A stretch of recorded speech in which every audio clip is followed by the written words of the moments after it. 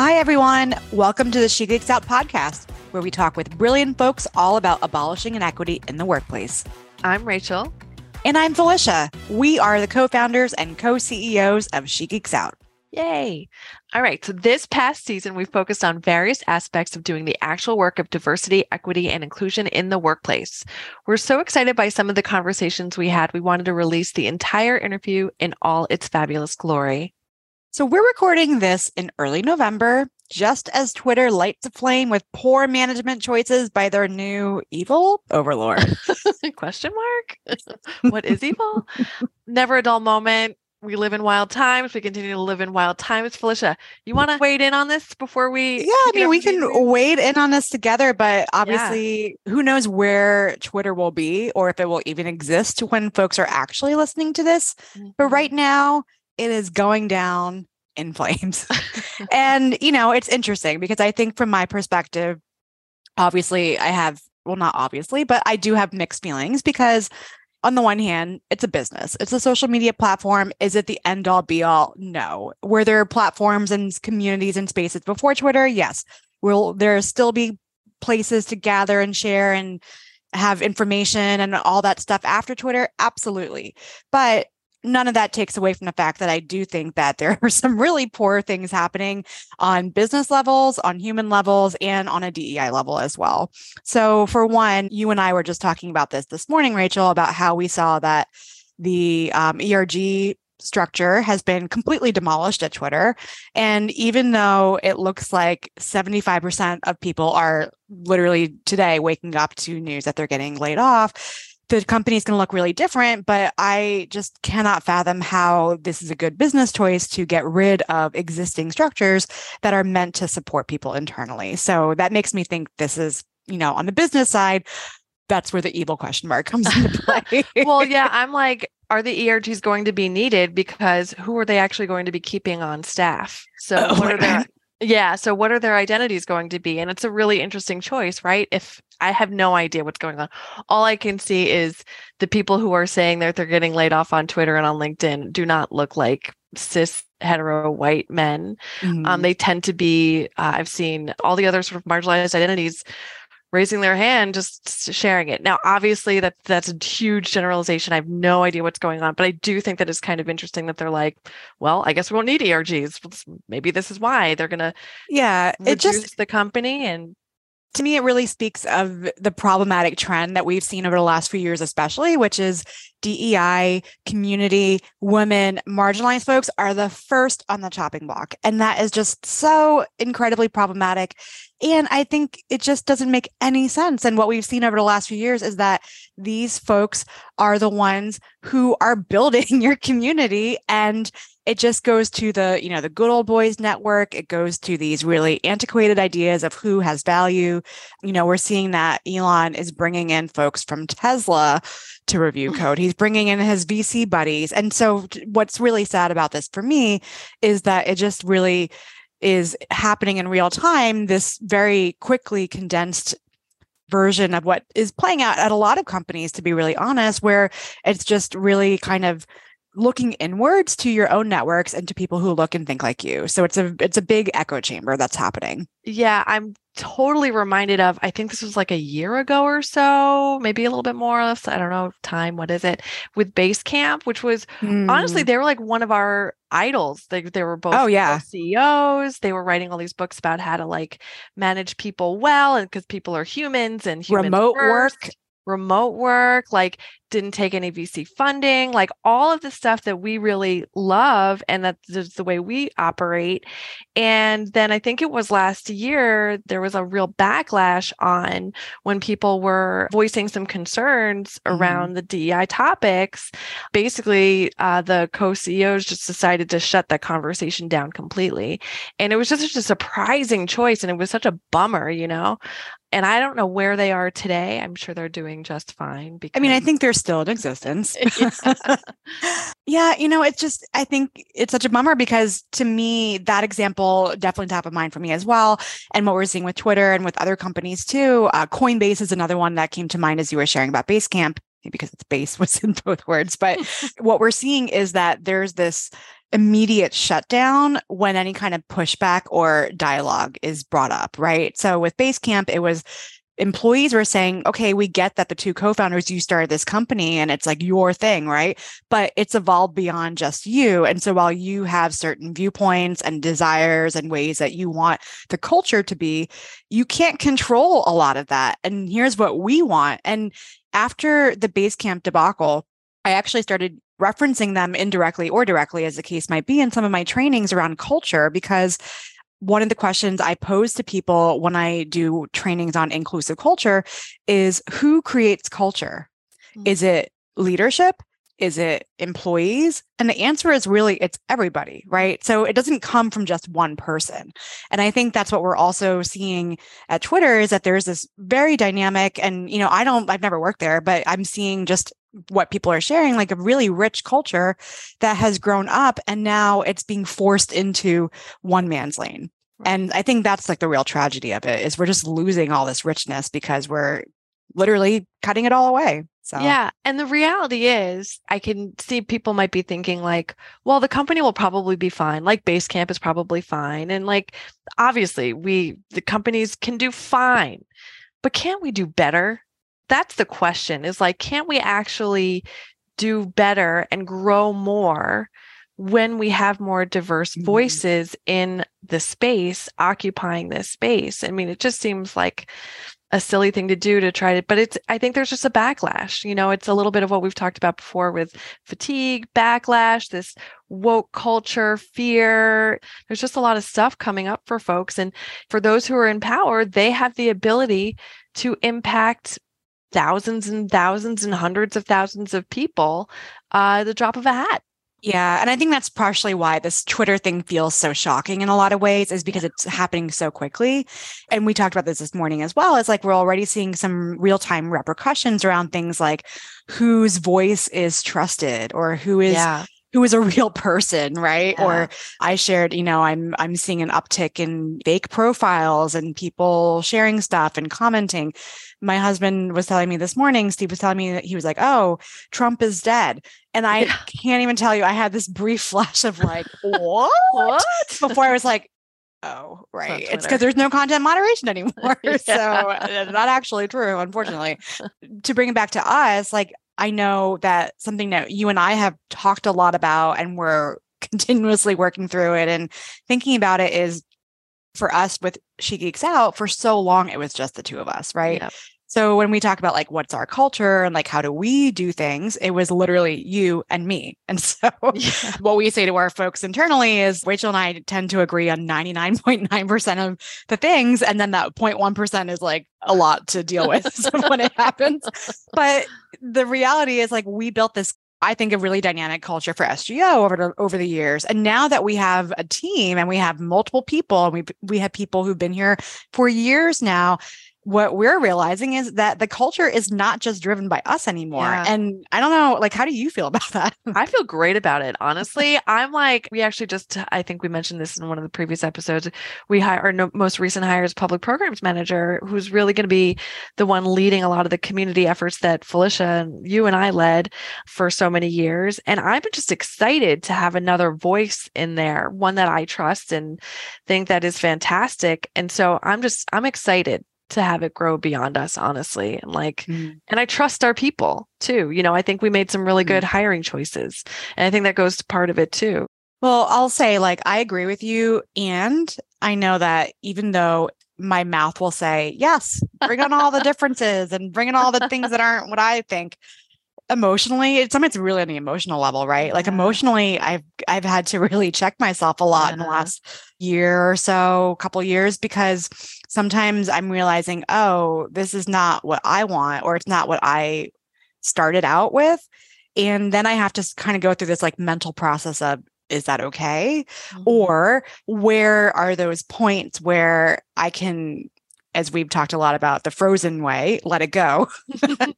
And where are those points where you and I need to step in and say, no, it's got to go back on this track, because maybe it's more of like a business decision, or it might be more around like our experience, right? Like we've done certain things that, we've tested, or we've come up with processes because of certain reasons. And, I'm seeing that in real time right now with my team, which are the facilitators, where we're doing this really big content updating project, which I'm really excited about, especially because before it used to just be me.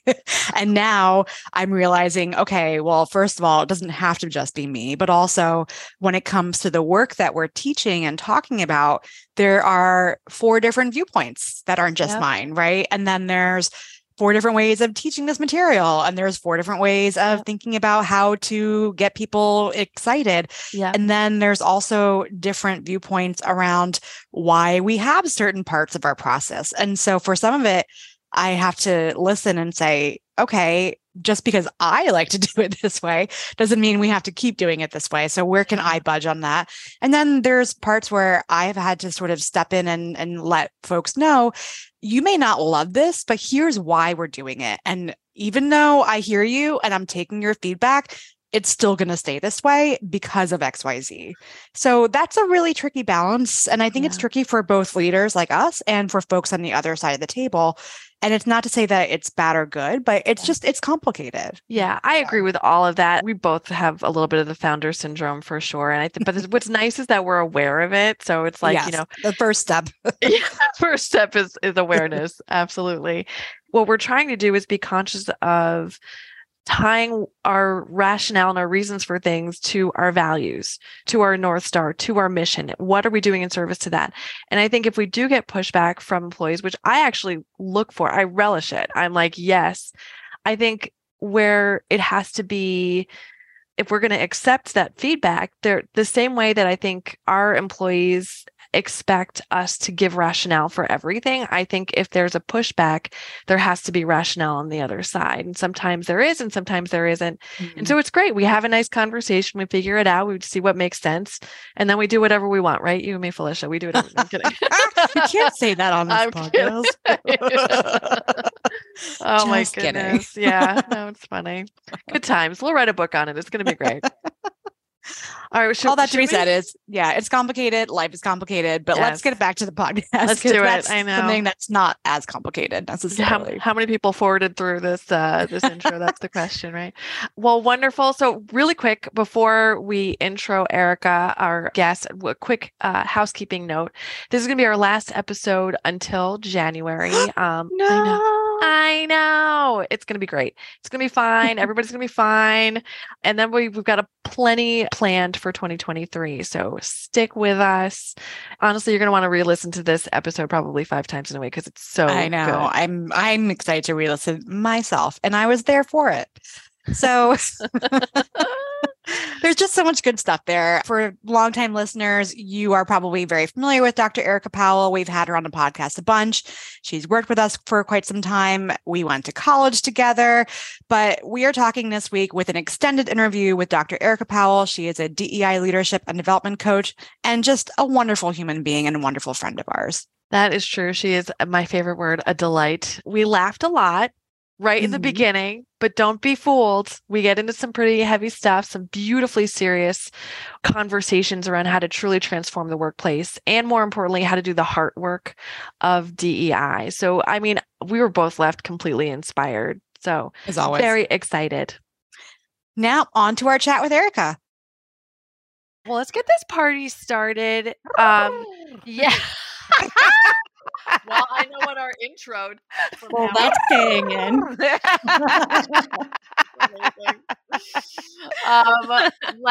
We just the softballs, which will start with just why are we talking with you? Tell us about why you're so brilliant. Who are you? Who are you? Here? Tell us about your PhD. Tell us about Crunchyroll. Crunchyroll, all the things, all the places I have been.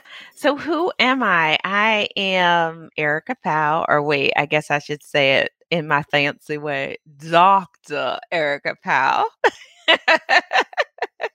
I hold a doctorate in instructional design and technology. My bachelor's is in cultural anthropology, and my master's is in intercultural communication. So, all that to say, when I think about, like, wow, you have been around the world, doing a lot of stuff. What is the thread that connects me? And it always has been the workplace. I've held tons of different roles. I have helped people get up on power lines in the gas and electric industry, and have done leadership development, emotional intelligence. And in, what was it, when did I start at Crunchyroll? Like 2018, 2019. I forget. What is time anymore, y'all? Like, really? we're are we in a pandemic? Are we out of a pandemic? Are we mid-pandemic? Are we three? I don't know what is time. I had the wonderful opportunity in like 2018, 2019, actually. Let's call it 2019. In 2019 to join Crunchyroll initially as their program manager for learning and development. And as time and circumstances would have it, that role grew into the head of learning and development and engagement, as well as diversity, equity, and inclusion and belonging. That is a mouthful. A, B, C, D, E, F, G, H, I, J, K, L, M, N, O, P. Keep going. Since then, I have branched out on my own as an independent consultant. I do a lot of DEI work as well as leadership development and emotional intelligence work. So that is moi in a nutshell. And can I just like follow with one other thing that I love about your style? Maybe we can talk a little bit. This is a random question I wanted to add in because I love your style. One of the things that I really appreciate about you, Erica, is you talk about like being people's, like, you're like their pilot. And can you talk a little bit about that approach? Yeah. So I come to this work with so much love for what I think is this shift in consciousness that we're having. When we talk about DEI, like I know folks say, oh, well, we're talking about DEI, or, some folks are adding in the justice. But when I facilitate a class or an experience, I always say that each of my classes is a flight because we go higher and we go wider in our consciousness. I never know where we might go because part of the biggest challenge of doing this work is you don't know where folks are when they enter into your unconscious bias room or into your microaggressions or your allyship or if they are bold and brave enough to stay in the anti-racism conversation. I don't know where they're going. Or I don't know what they're coming in with. And so part of why I say we go take a flight is because I really do feel like our consciousness is expanding in this conversation around DEI, particularly at work, because so much happens in the workplace. Work can either move you up and through certain ladders, if you will, if you're looking at it from that hierarchical model, or it can open different doors for you. So that's where I get that idea of, all right, we're going to go. I like to call it, if you've been in a class with me, you will know I'll say, all right, when we look at the agenda, I'll say, okay, so like a captain on the plane, these are the terrains, these are the lands that we will be passing over today. Are there any stops folks would like to take? If you have them, send it to me in chat. I love that. That's so fun. And, this work is hard and can be so serious and important. And it can also have these moments of levity or joy to it. And I really appreciate your take on that too. Yeah. I'm curious about how you've maybe historically and currently viewed bias at work, because you mentioned you sort of came into this work through the L&D channel, if you will. And I'm sure that your thoughts have shifted over time. So what does that conversation look like for you when you started out, given to where you are now? Yeah, I remember when I first started doing like L&D, the first class that anyone will ask a L&D person is, can you do a class on unconscious bias? We want you to create a class on unconscious bias. That is the letter A in the DEI alphabet. You don't pass go until you've taken that class. When I first started out, I remember seeing a lot of stuff that I would say was very like and no disrespect to the cog science folks, but it was very like, okay, well, these are our different types of biases. And I remember thinking, no one is going to memorize all 175 different types of biases unless you have that ability, and enough respect to those who have that type of ability. What does this mean for, as a lot of my career has been situated in business? How do I make this relatable to my CEOs, to my directors, to my senior managers? Like, what does this really mean? They're not going to sit down and learn all 175 types of bias. The other thing that I think has shifted for me as I think about what does bias mean at work is not just like, oh, do we know that it's an unconscious prejudice against someone else, but how does it really show up in our day-to-day conversations when we are recruiting, when we're just in our daily, like, hey, we're getting on a Zoom meeting. Hey, Erica, you look like you're losing a little weight. You look good. Or, oh, let me see the back of your, let me see that art. Oh, that's really interesting. So what I like to do is to get people to see, how is it showing up? And how does it make people feel when bias is present? So I feel like the evolution of myself as a DEI practitioner, because that could be a whole podcast on the evolution of a DEI practitioner. Now I'm like, no, let's really talk about what is it like to have bias in a conversation? What does it feel like, so that we can make different choices and be aware of it? There's so much content out there around unconscious bias, and some of it is like a Pac-Man, like, oh, spot the bias, get it, get it, get it. Da, da, da, da, da, da. I hope y'all like the sound effects. I'm very animated. For me, it's more than attack the bias. It's look inward and see where that bias is within you. And how is that affecting your outcomes, and how is that affecting your relationships that you make in the workplace, regardless of what level you're at, senior, executive, or an individual contributor. So I get down with the feels. I love that. And it's such a perfect segue into what I'd like to chat a little bit about next. So one is that one person that you've talked about a lot is Lee Moon-Hwa and his work. I know, right?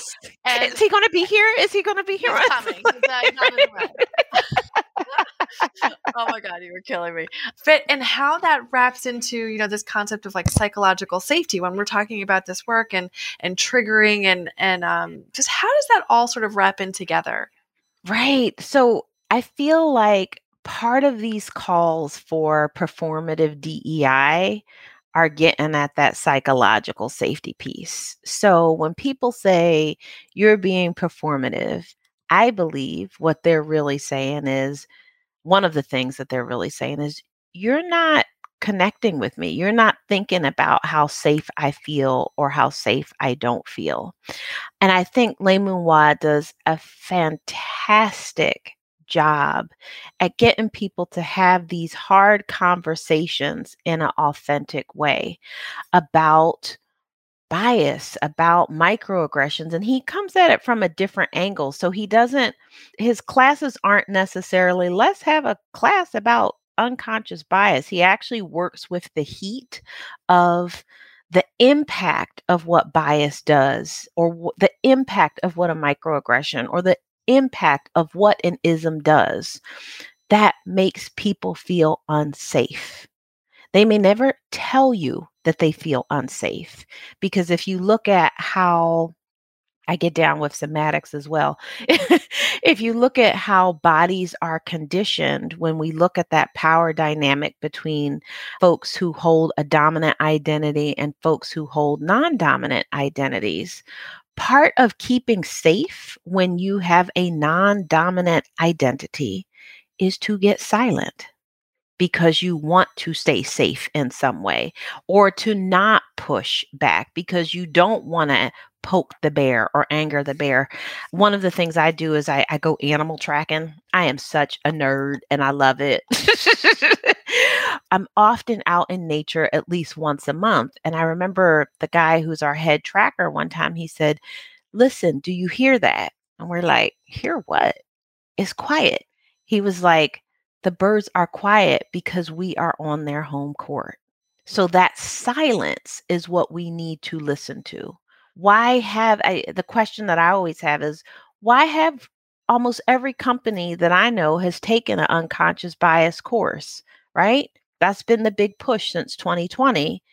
And we still have people saying that they don't feel safe in the workplace, or I don't want to come back to work. There was an article, I forget who it was, one of the big names like a Forbes or a Fast Company or one of the big business names. Women of color the headline was like, women of color don't want to come back in the workplace. They actually feel better off being in a virtual environment. Why is that? Why have we created a situation where someone can't say, hey, that sounds like a microaggression to me, or what bias might be here? So that psychological safety, I think, is what will make or break the DEI conversation going forward. It's not just about, do you know what a microaggression is? Do you know what an unconscious bias is? Do you know what allyship is? It's, do you know how you knowing that or not knowing that impacts the psychological safety you can create on your team if you are a leader? And if you're not a officially recognized titled leader, what it does to your individual contributors, just like as an employee to an employee level. Ooh, so much good stuff to unpack there, Erica. And as you were talking about the silence and how people use that as a safety mechanism, what made me think of next was how a lot of trainings have historically been centered on people who have more dominant identities and privileges because they don't have that awareness. And, you know, in this work, we talk a lot about intent and impact, and I think that comes up as well. And so I'm curious what your thoughts are around doing DEI work and who is the work for, because I find that's a sort of ongoing tension is we want to educate and push people, especially those who have more dominant identities, but then we don't want to harm people who are coming in from that place of silence or that place of keeping themselves safe, right? So I'm curious what your thoughts are on that. Well, I think that's the next level. When clients say to me, we've done our ABCDs. Where do we go next in all of this? The next layering is understanding, hey, we are in I like to call it a somatic cha-cha-cha. And what I mean by that is there are invisible rules that say when I get on a Zoom with you, this is how I'm supposed to behave. And I think the next level of DEI training will push people to see what is the actual cha-cha-cha they are in. Maybe they're not in a cha-cha-cha. Maybe they're in bachata. Maybe they're in a foxtrot. Maybe they're in a merengue. I don't know. Maybe they're on a totally different beat altogether. So if we can get people to see, this is the invisible structure that's holding us together. At the next level, I think DEI training could do really, really well by supporting folks with marginalized identities, pushing past that learned silence and there's a wonderful researcher by the name, because y'all know I can geek out on who's in the field. If you haven't checked out Ken Hardy's work, he has a wonderful, I don't know if it's a full model, but I just love how he says, in these experiences, there are tasks that folks with marginalized identities have to do. There are tasks that folks with dominant identities have to do. So if in a DEI training at the next level, because we know we've laid the foundation, the first layer of the cake is here. The second layer becomes, how do we empower folks with marginalized identities to move through that learned silence that's protective in nature? And listen to the second part. And concurrently, and this is why, like, next gen DEI practitioners, buckle up, buttercups, because this is where it really gets real. This is where, like, you need that Lei Moon Hua level skill set, and you need a broader skill set beyond just the knowledge. And how do we equip those folks with dominant identities with the skills to start to move past the defensiveness that they have. I know Robin DiAngelo talks about white fragility. And the next level is like, how do I start to recognize I'm getting fragile? And now, because of my fragility, I'm going to deny the marginalized person's experience. I'm going to tell them, oh, you're being oversensitive, or it's not really like that. So I think that next level is getting both groups to dance in a new way. Maybe one day I'll have the delightful benefit of running that program, because I've been ideating on it for a while. But that's that I believe is the next level. And that's two separate skills. Yeah, and it's probably related to some of the work around somatics, I would imagine. Can you talk a little bit about what somatics is and how that plays into this work? Yeah, so somatics is a body-based practice, and the idea in general is to track sensation in the body. What do I mean? Rather than tell a story about the sensation, but to pause and really say, when you said that, I constricted. I constricted in my throat. I constricted in my legs. Memories came up, or I felt heat in my arms.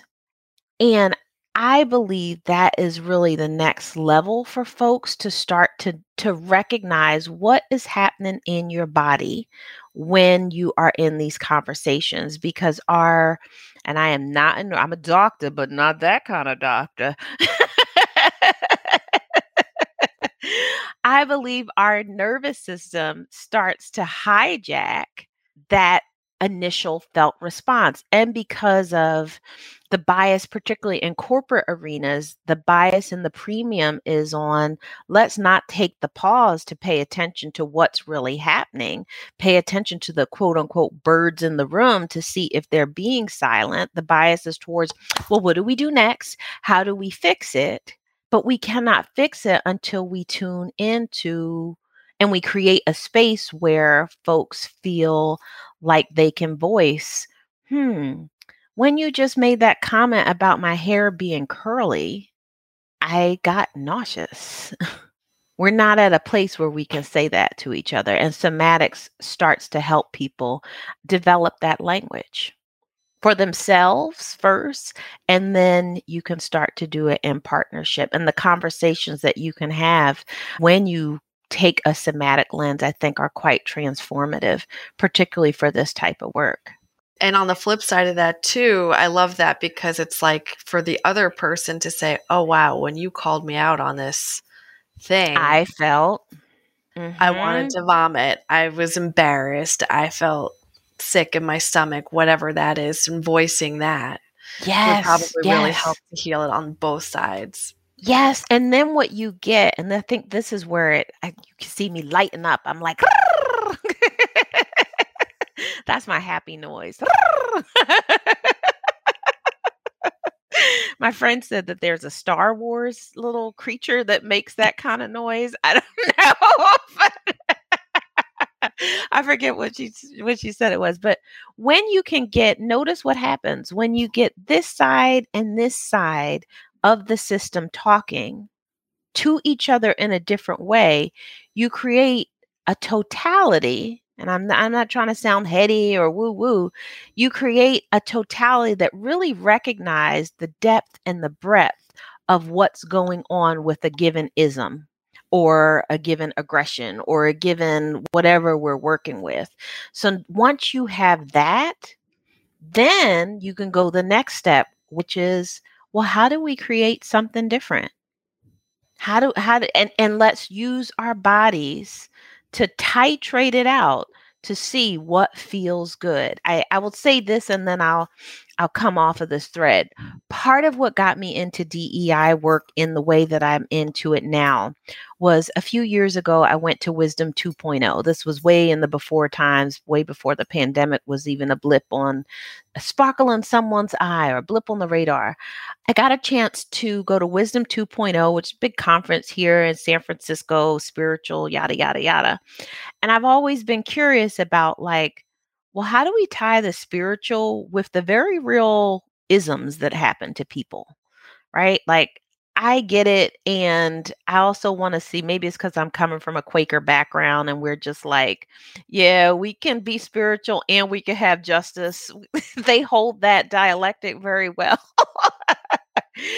And so, long story short, I got a chance to witness a presentation where they were talking about allyship. What is allyship in the body? And there was a woman on stage, and then there were people who were supporting her from a somatic perspective. And they kept saying to her, where do you need us to position our bodies so that you have a felt sense that we are allies here with you?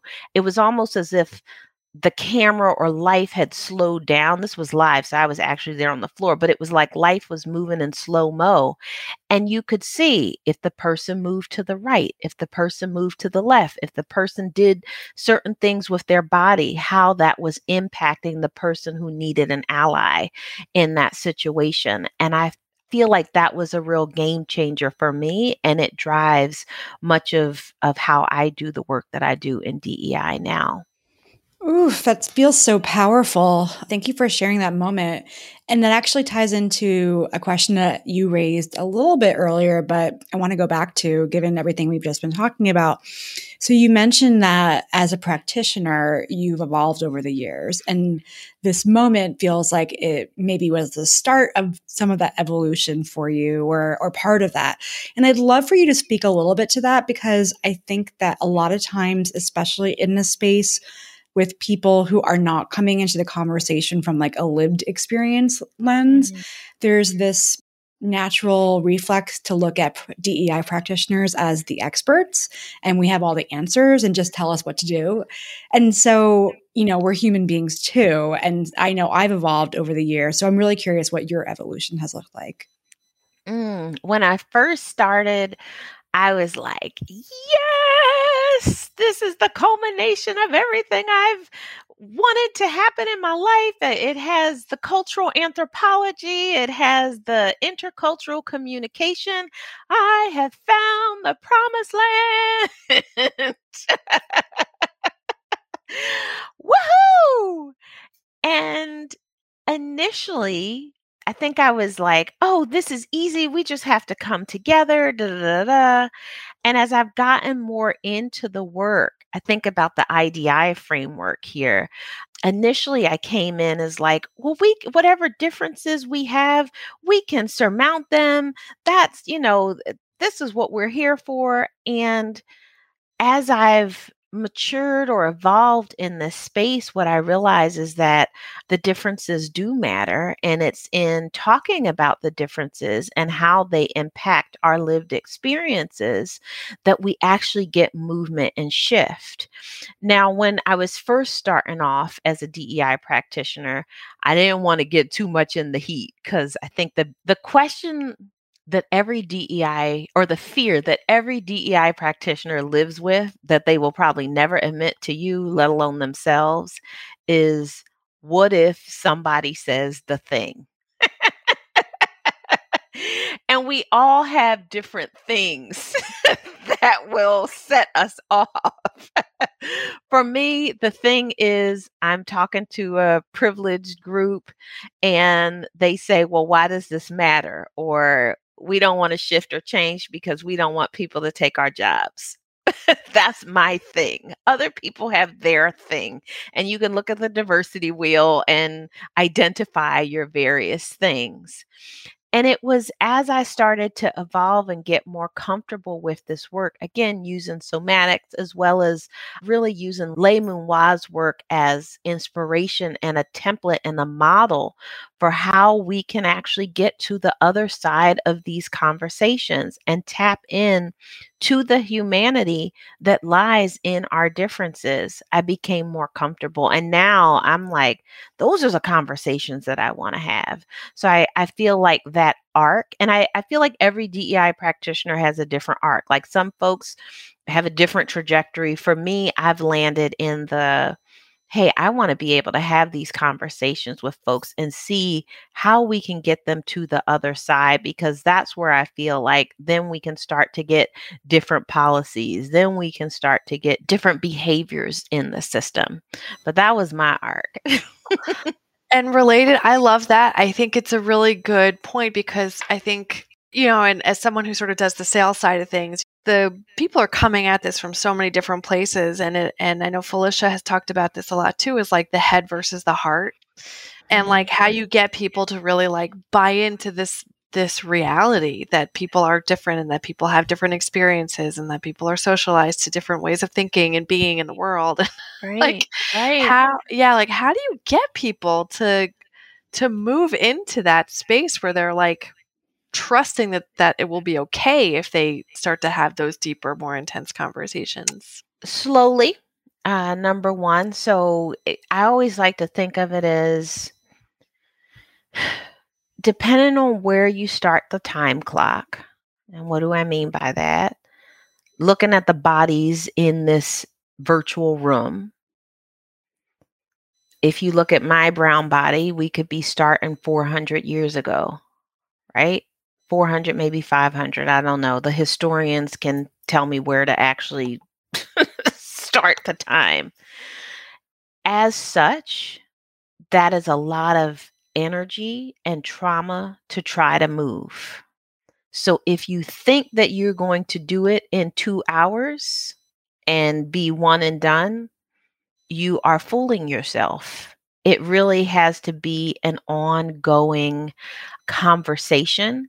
It works best when you are working on a real world problem in your organization. So take it. I know we like to abstract and do hypotheticals, because that's part of white supremacy culture, is like, let's not really talk about the real thing that's happening. It works best when you do it in the context of hey, our organization wants, we have a retention problem. We are losing these types of folks. So if you can get folks to play with just the right amount of heat, I like to say in a titrated way, that's when you start to get shifts and changes. Sometimes it happens in a training. Sometimes, I think I've shared with you and Felicia, I think there's a third space between coaching and training that we don't have a word for, but it's in that space that you can start to get movement.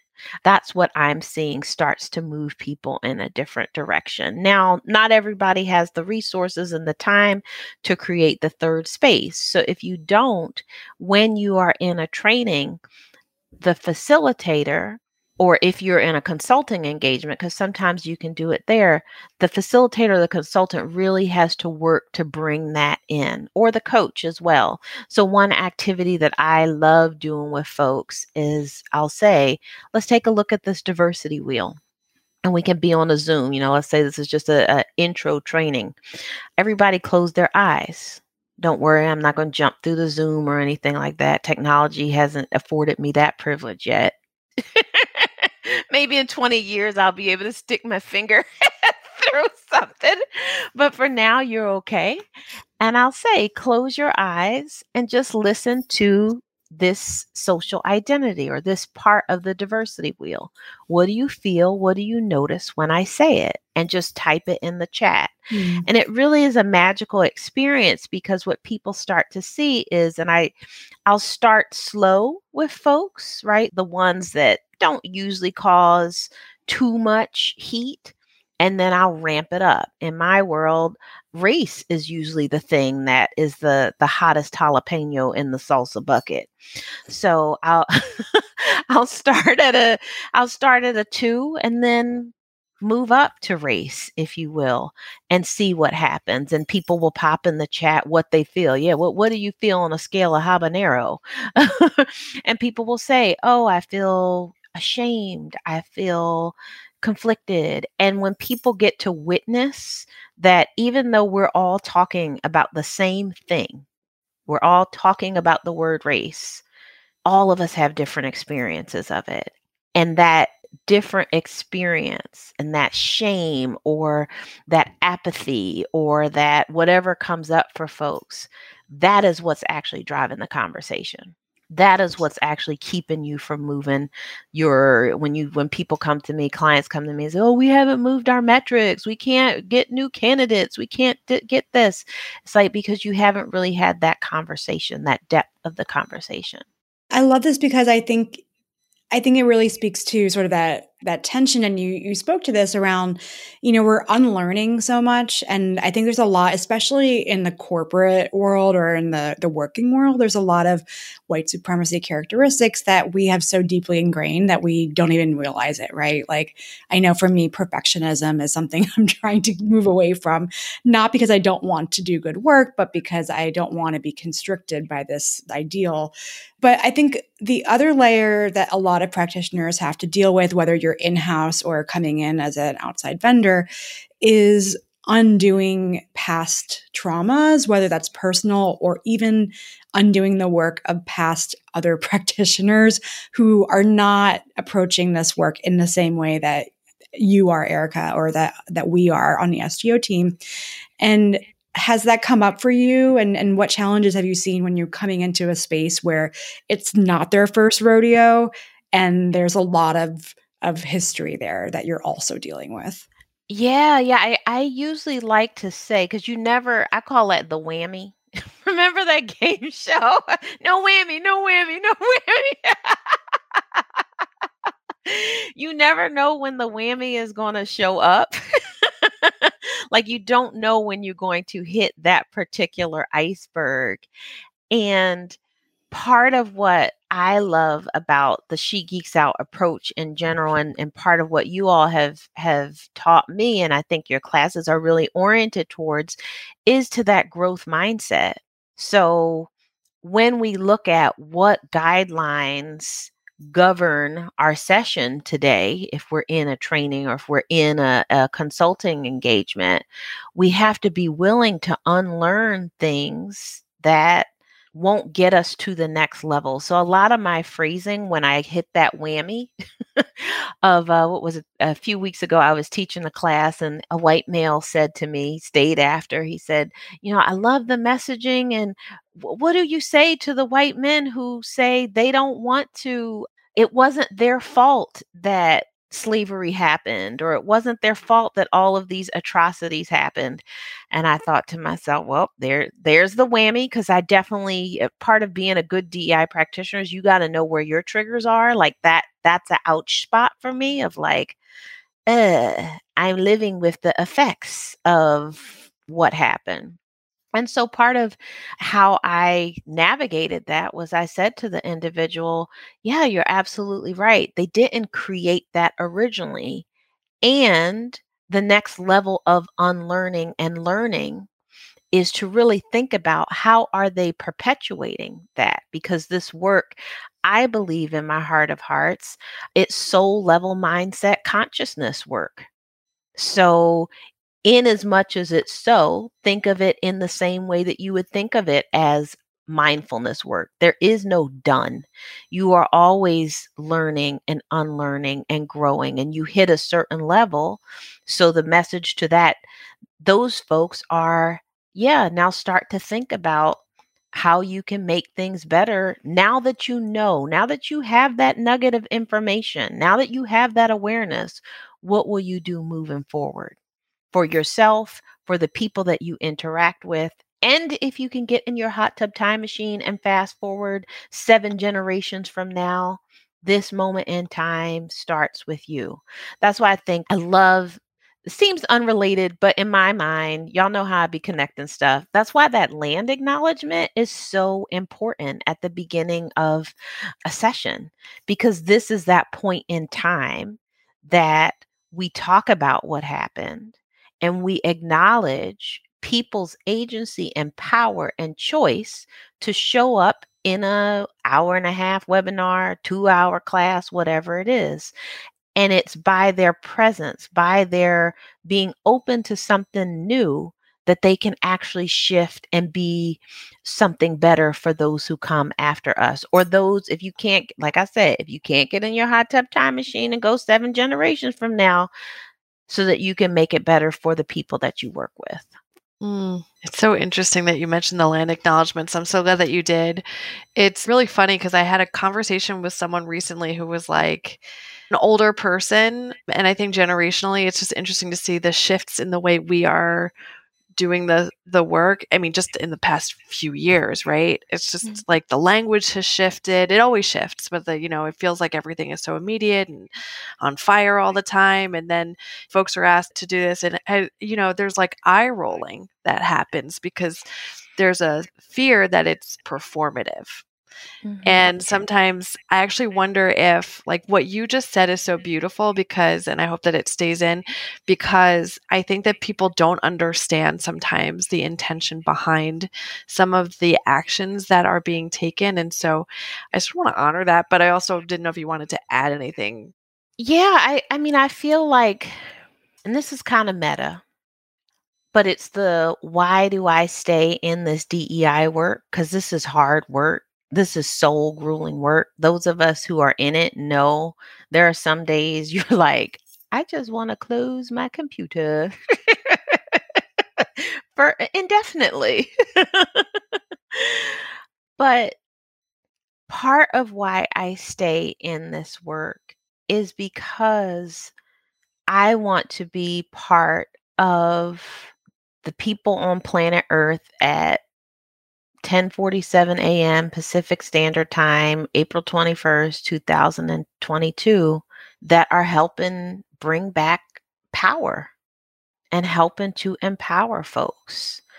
I feel like this work empowers both groups, both folks who hold power and privilege and dominant identities, as well as folks who maybe hold marginalized identities.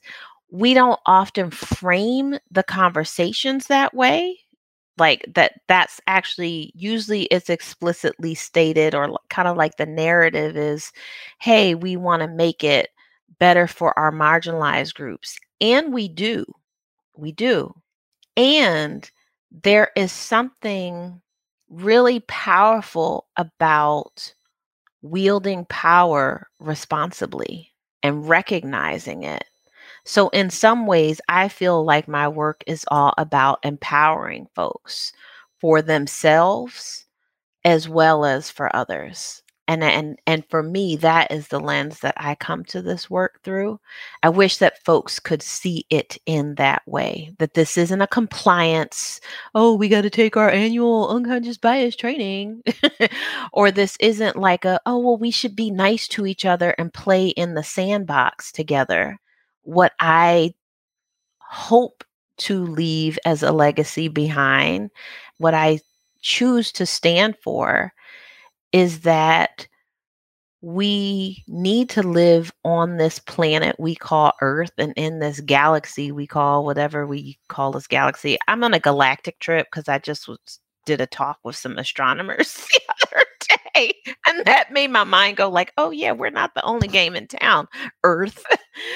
But that we live in this Earth and in this time in a way where we feel empowered and we wield our power responsibly, because not only do the humans of planet Earth need it, but the Earth itself. If you track the climate change and the environmental justice and the poor little animals, like, we don't actually have a choice to live in such a disempowered consciousness anymore. And that's what I hope folks take away from this work when I lead a session. Oof, so much good stuff, Erica. These are just mic drop moments. We don't have that much time left, so I was thinking maybe like dealer's choice for a question here. So I'd love to get your thoughts either on what's been like maybe one of the biggest challenges for you in this work, which you've touched on a little bit here and there, or what do you see as the future of this work, which you've also touched on a little bit, but Which way would you like to go? Ooh. Let me see, because this is a good question. I'll give you a little smidgen of both. Challenges. Folks are tired. We are 2 years in, or 2 years after the murder of George Floyd, and folks are at a point where they're like, well, are we there yet? Are we there yet? And we are so far from there.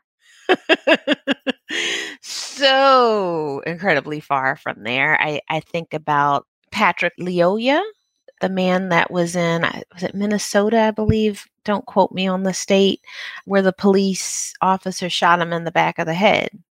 And this was just a few weeks ago. Now, you and I both know so many companies have been doing these trainings. So what is happening that this is still happening? Even after the murder of George Floyd, we are still seeing this level of brutality and violence. What's going on? That is a challenge that I see, is that we're taking this stuff, but we're not taking it to heart, and we're not taking it into our hands and our feet to choose differently. The other challenge that I see is you can only move at the rate of people's change and desire to change. So we can't move as quickly or as deeply as folks actually want to go. And that can be very frustrating, because I think DEI practitioners are visionaries. We see what the world could be like. We see a bigger vision. And our folks sometimes come to us at a kindergarten level, or they come to us at a pre-K level. We're expecting them to do college level stuff. And that's compounded by the like, well, come on, you know, where have you been the past fill in the blank? I think we have to hold that urgency of, yes, I know where you are, and this is where you need to move, and we need you to move more quickly. I think you can definitely hold that as a goal. Having been a teacher, that's one of the secret things that we can hold two things. We're like, yeah, you got to get to the letter. I started off as a classroom teacher, and kids would come in the letter A in the reading, like on the reading scale. And they had to get to J by the end of the year. And not everybody got to J, but if I could get you to a D or an E, we're going to go at this pace, right? We we won't be snailing it the whole way, nor will we be turtling it. So we can get a nice rhythm that gets them to move the pace a little bit. But again, the key there is people will only move as quickly as they are willing to change. The facilitator just holds the beat. So if the facilitator's got the tambourine going, then people are going to tambourine. They will do their best at tambourining. Where I hope to see us go, I hope to see us really see this as a transformation. This is an opportunity to transform how we come together in workplaces, in communities, and that has to be what keeps us in the conversation in my world. My biggest high is when folks get it. I remember one time I was doing an anti-racism class. Participants stayed after, because I always have my little after parties. We had the class, and then we had the after party. And the individual was really in tears. It was a white male. And he said, after looking at these hallmarks and these characteristics of white supremacy, he realized how ingrained they were in how he did things. And he was starting to realize the cost of, oh, when I do this, this is how it pushes people away from me. This is what it keeps me from creating. And that was such a beautiful moment to see that, right? And it's those highs that have to motivate us. And we have to believe that a new world is possible. Change is possible. So we can transform. It may not be easy, but we can do it. And however long I live on planet Earth, I want to be part of that. So count me in. Erica Powell, every time, always a delight, always a joy, always inspirational. It's kind of frustrating how wonderful you are. I can't even handle it. I mean, we just have a few minutes. Anything else you want to add, you're welcome to do so. No pressure. We can also just wrap it up because we did it. If I had a clip, it would be stay in it. Stay in the conversation. There is a cost to you and to the people that you work with, that you connect with, when you don't stay in the conversation. And there is also a reward when you stay in the conversation. And the cost, or the reward of connection and being able to really have genuine connection with folks is priceless. Thank you so much. Put a dollar value on that one. All the feels. I learned, I was inspired. I'm continuously reminded to not give up, even when we're all really tired, which we can be. So true. Indeed. Same on all counts. We both hope that you enjoyed this as much as we did. Thank you so much for listening. Please don't forget to rate, share, and subscribe. It makes a huge difference in the reach of this podcast and, by extension, this work. If you're looking to further your own knowledge and gain support alongside other incredible people, join our free community at risetogether.shegeeksout.com. You'll get a welcoming, built-in support system grounded in the values of diversity, equity, and inclusion. And you'll have access to more episodes, additional resources, courses, webinars, coaching, and so much more. I think that's it. All right. Well, that's a wrap for the year. Yeah. Bye, Rachel. Ready for 2023. Oh, I already said bye. Yeah, I'm ready. Yeah, great. Good. Okay, wonderful. Me too. Bye. Bye.